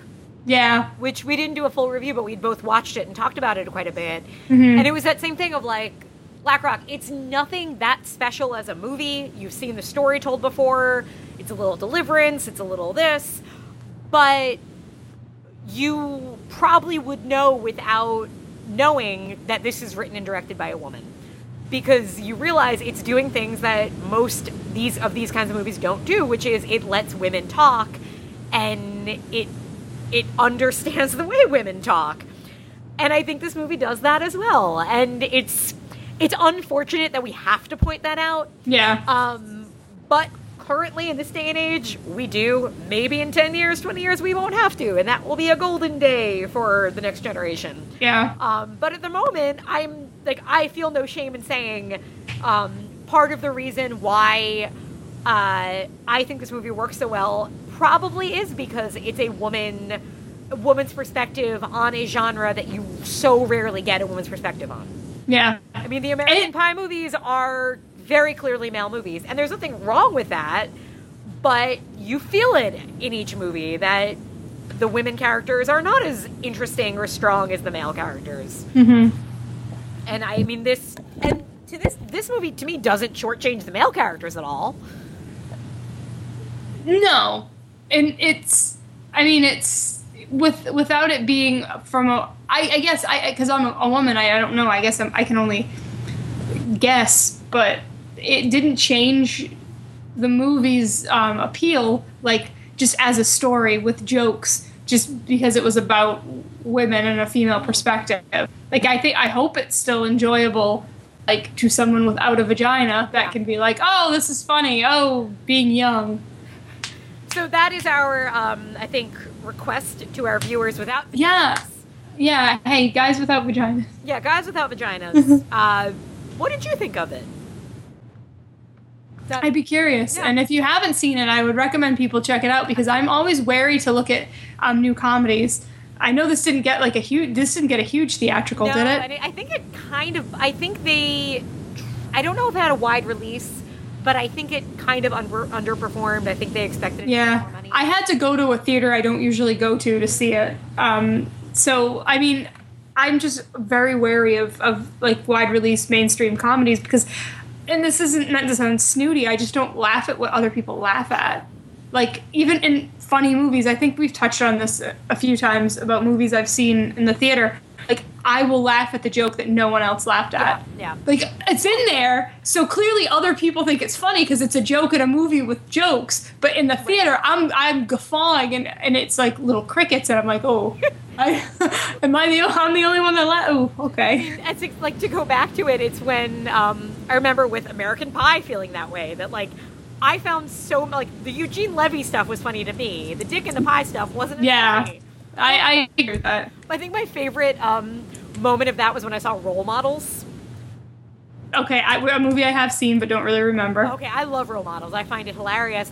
But I remember going to theater and like packed theater on a Friday night, and I remember the echo of my laugh, and then followed by a laugh of everybody laughing but me. I was like, I have a weird sense of humor. Yeah. Who knows? But, so dudes, tell us what you think. And our ladies, of course. And again, watch it because it has a caboodle.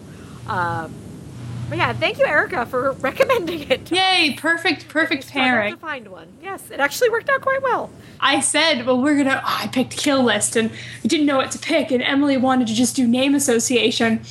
And I was telling my boyfriend, and he says, did she pick Schindler's List? I said, no. Thankfully not. No. We already Although I did did mention Spielberg movie. I did mention that Schindler's List did pop up, but no Schindler's List. All right, so we're ready to rate? I think so. Okay. Quality of film? 7.75. Yeah, I was going to go 7.5. Yeah. It's, it's not a perfect comedy by any means, but it's funny, and that works for me. Enjoyment of film. For me, I'll go higher. Yeah. I'll go 8. Yeah, 8.5. Yeah. Because, I laughed, and I just ultimately, I was so happy in that, second to last scene where she has that speech of, yeah, okay, I understand now. I see it. I'm glad I did it. Now I know what sex is. Yeah, no, it just had such. I love the attitude of this movie. Yeah, it's got a good tone. Yeah. All right, so before we discuss next episode, which I haven't discussed with you yet, but I got a plan. Oh, okay. Well, good to know. Indeed. Our Netflix instant recommend. Do you have one? I do have one. Okay, lay it on me, girl. I just thought it was cute. It's a documentary called Magic Camp. That's about a magic camp. Wait, what do you do at Magic Camp? Do you do magic? You learn magic. Aw. The kids in it are really, really cute. Aw. It's not like sad. No. There's like a little boy in it that I fell in love with, not in a creepy way, but it's really cute. You know what? It's because I didn't again, like I said, if I can't find them to log on my thing, I haven't been logging movies as diligently, but I've been like pounding through documentaries and sometimes, or like starting them and shutting them off, and this one really caught me, and it's been a while since I've like watched like a full 90-minute doc that like I really liked and connected with, so that's why I recommend it. It's an easy breezy watch, and it's really cute. So. Okay, good to know. My instant recommend, I have a feeling you wouldn't like it because it's a musical, but it's a weird musical, so maybe you will. Okay, there you go. It is Robert Altman's Popeye. Yeah, I don't like Popeye. You've watched it? Somewhat recently, yes. Yeah. It is very polarizing. Is it? Yeah. Oh, yeah. It was. I just thought I was weird. No. I think I can understand people not liking it. It is a live action Popeye, plain and simple. It looks exactly like the cartoon, except it's Robin Williams and Shelley Duvall. I just appreciate. I hadn't watched it since I was like really, really itty bitty, but I found that it's so committed. Like Altman just went there. Shelley Duvall looks and sounds like olive oil. I can agree with yes. Yeah, which again, it can be it's too long. It is too long. It goes on probably about at least 10 minutes more than it had to. But I just really appreciated it from a like film fanness of like this is how you do it, and he did it, and a lot of people didn't want him to do that, probably. And it's and say what you will about Robin Williams, but for his first film, you can see Robin Williams in this, and this was his first actual like film performance. And it could not have been an easy performance. He's squinting the entire time. And again, people who hate Robin Williams when he's like doing his shtick probably won't like the movie. But it's on instant. I think it's worth a look because it's different. You like the music? Well, here's the thing. The music. This is what I was saying to Brandon. Like, I would never want to listen to any of those songs out of context. They're not nice sounding songs. Yeah. They're not meant to be because Popeye the cartoon wasn't like a pretty music cartoon. So the songs. There's one song that's really sweet when Popeye is like singing a lullaby. But it's not nice to listen to because it's Robin Williams doing a squinty voice. Shelley Duvall, who I love Shelley Duvall, but Shelley Duvall can't sing, and she's singing as Olive Oil would, and it's not pleasant sounding. I really like her in that. Oh, she's great. And I don't know what I can't pay attention. I can understand it. I start to like wander out and and it's been like that since I was a kid. I've watched it as a kid and I've watched it as an adult. Well, because it's so artificial. Yeah. Where you kind of have to, like, give in to this world, but it can be easy to kind of, like, back away and sort of be like, oh, okay, stage set type thing. Yeah. Yeah, but it's a really interesting sort of discussion I was having about the music because it's not pretty music and it's not music you'd ever want to listen to, but it's perfect for the film. So, yeah, that's that. It's on instant. Now, when next we meet, what have you got planned? Well, I have to check with Erica, but I think we should probably do another Fast and Furious. Because we're getting close to, our big plan is so that we can do Step Up 5 with Fast and Furious 5. Yeah, it's coming up. Yeah, so we need to squeeze in another Fast and Furious 4. Hey, I'm cool with that. I have not seen this one. So we'll do Fast and Furious 4 with Erica. And what movie do we pair with that? Now, I happened to be glanced over at my DVD collection. I was like, you know what movie I would really like to talk about with you and Erica that I want to hear your thoughts on it? and it's kind of a road movie, Okay. and that is 1996's Freeway with Reese Witherspoon and Kiefer Sutherland. I've actually seen this. Have you? Yeah. Do you think it will be a good movie to talk about? Sure. I've done it on another podcast. Oh, well. So if anyone wants to hear my thoughts on Freeway in between now and then, you can find maybe out. your thoughts will change between... Oh, I would definitely like to see it again. Spoiler alert, I sort of hated it. Ooh, oh, good. So they'll make a good podcast. But when I talked about it, in the first time I talked about it, people brought things up that made me kind of wish I had given it more time and patience. Okay. So... All right, so it'll be an interesting one because you have a decision to make. And Erica, I don't think has ever seen it, so. Ooh, how fun. And it's directed by the man who went on to direct Tiptoes. So Yeah. I get to talk about Tiptoes. Amazing. One day we'll cover Tiptoes, but I don't think we're ready yet. We have to get to that We have to level. work up to Tiptoes. It's, yeah. I mean, you got to figure out what to pair it with. It's epic in its Tiptoesness. So we'll wait for that. But all right, so that's what we'll cover next time.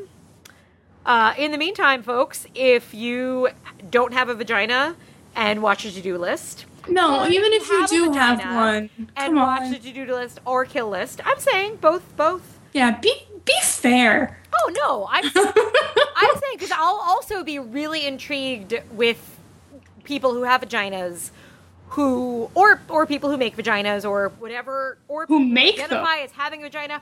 I don't want to put labels on anyone. No. Anybody Who's who making vaginas? Okay, anybody who identifies as female, let's say. I'm also really curious to hear if anybody that does identify as female doesn't like or has problems with the to-do list. I want to hear what those problems are. Yeah, me too. I'm intrigued all around is what it comes down to. For both movies, I just think both are... Because I was kind of worried, because I think whenever you do a comedy, it's sometimes tough to talk about. Because so much of a comedy, it's like, well, that was really funny. Did you think that part was funny? Because I thought that part was funny. But I think this one has like a really neat place because it still can breed a lot of discussion. Mm-hmm. So I want to hear from both vaginas and penises and non-parts or micro penises or whatever you've got. I would like to hear from everyone. Everybody, what do you have to say about the to-do list and kill list? You can do that on our Facebook page. Or at Twitter at Feminine Podcast. With that, Christine, do you have anything to say before we leave the fine folks and you go party your wild Texas nightlife? I don't think so. All right, well then go party your wild Texas nightlife. I'm Thank going you. to bed. You too. Go have a nice sleep. Thank you.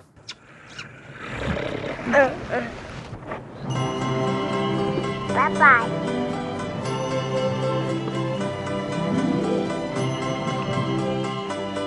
Dear sweet peas, everybody's gotta have somebody's, even if it's only me. Stop your crying, sweet peas, and try to go to sleep. I don't know how you got here, I don't know if you cares. You could have come from heavens or a typhoon anywhere. Well, me, I came from heaven, off Catalina La Lagoon. And I was told me mammy gave me up in a typhoon. Well, don't you cry, little sweet pea, you and me, we's both the same. And the biggest tear I ever seen came in the eye of a hurricane. Go to sleep, sleep, sleepy, now tell me what you sees. And someday when you's older, I'll tell you all about me. Love